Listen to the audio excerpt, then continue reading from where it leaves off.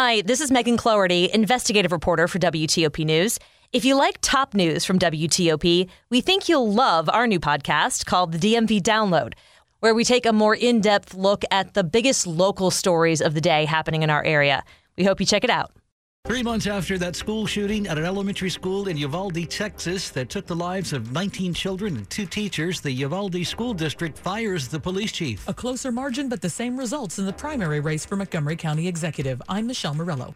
Virginia's Attorney General weighs in on the debate in Alexandria over school resource officers. I'm Mike Murillo. Good morning. Welcome in 2 o'clock on WTOP. This is CBS News on the Hour, sponsored by Rocket Mortgage. I'm Tom Foti in Washington. The school district police chief of Uvalde, Texas, is losing his job as the school board there effectively holds Pete Arredondo responsible for the failed police response to a mass shooting that left 19 children and 2 adults dead 3 months ago. The vote was unanimous. I further move that good cause exists to ratify the unpaid leave status of Mr. Arredondo starting July 19th, 2022. Late word from Tokyo, where Japan's national police chief says he will resign to take responsibility over the assassination of ex-Prime Minister Shinzo Abe.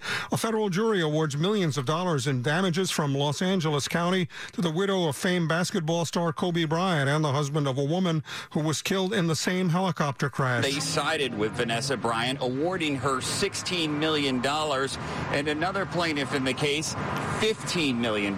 His name is Chris Chester. His wife and daughter were killed in that crash as well. Correspondent Carter Evans. Ignoring criticism from Republicans opposed to the whole idea and from some progressive Democrats who think it doesn't go far enough, President Biden's invoking COVID emergency-related authority to cancel or reduce millions of federal student loans. I believe my plan is responsible and fair.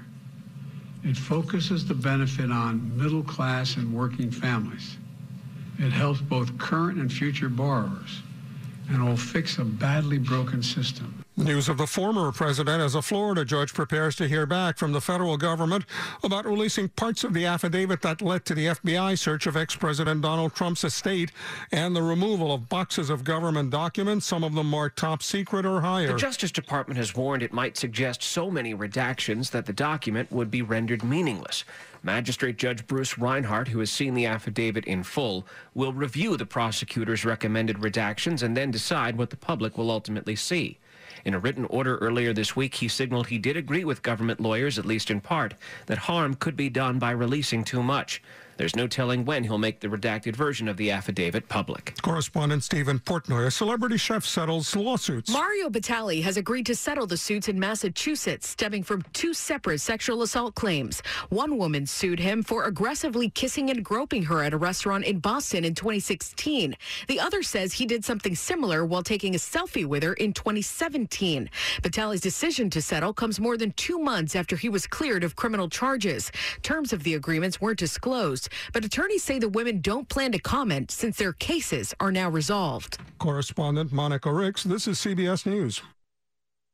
Parents make a lot of promises to their kids. We promise to be there every step of the way, especially on those wobbly first steps. We promise to always keep them safe. I mean, nothing's more important to us than that. And now, all kids 6 months and older can get a COVID vaccine. So we've got another way to keep that promise. We can do this. Find vaccines near you at vaccines.gov. A message from the U.S. Department of Health and Human Services. WTOP at 2:03. Good Thursday morning, August 25th, 2022.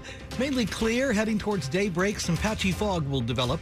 Lows in the 60s and 70s. We're at 67 in our nation's capital right now.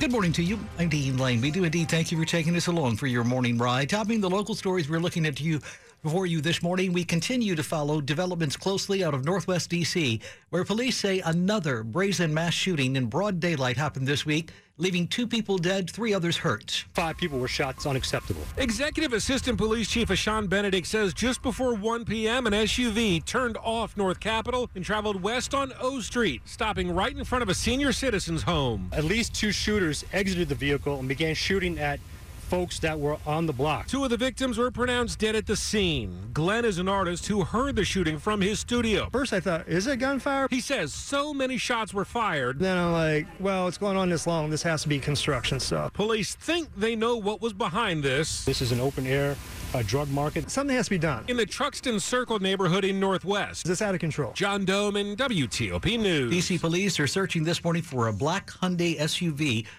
with Virginia tags. WTOP now at 2:05. In other news, an arrest in the stabbing recently of 2 people at the Metro Center station in downtown D.C. 51-year-old Anthony Turner is accused this morning of stabbing a man and woman this week around 3 p.m. in the afternoon on the Red Line platform. Metro Transit Police say the stabbing happened after the 3 apparently got into a verbal argument. The woman was treated and is expected to recover. The man remains in the hospital this morning in serious condition.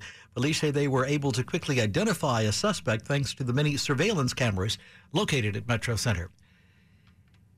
Following a manual recount, Campaign 2022 continues on WTOP. We, this morning, have a certified winner in the Democratic Montgomery County Executives primary. Incumbent Mark Elridge still won, but by a smaller margin of 32 after additional votes were added in the recount. So where'd those extra votes come from? Montgomery County Board of Elections attorney Kevin Karpinski says some were overvotes, where 2 ovals were filled in on a ballot. They'd have an X through one of the ovals, or they'd put yes next to one of the ovals. Or undervotes, where one oval wasn't completely filled. But they may have circled the candidate they wanted to pick. While the computer didn't read it, the human recount staff could count their vote. Blair released a statement conceding the election and thanking the staff for all their work. Michelle Murillo, WTOP News. Now we turn to a story you're hearing first on WTOP. We've told you how the city of Alexandria and its school system are trying to determine what the future holds when it comes to school resource officers.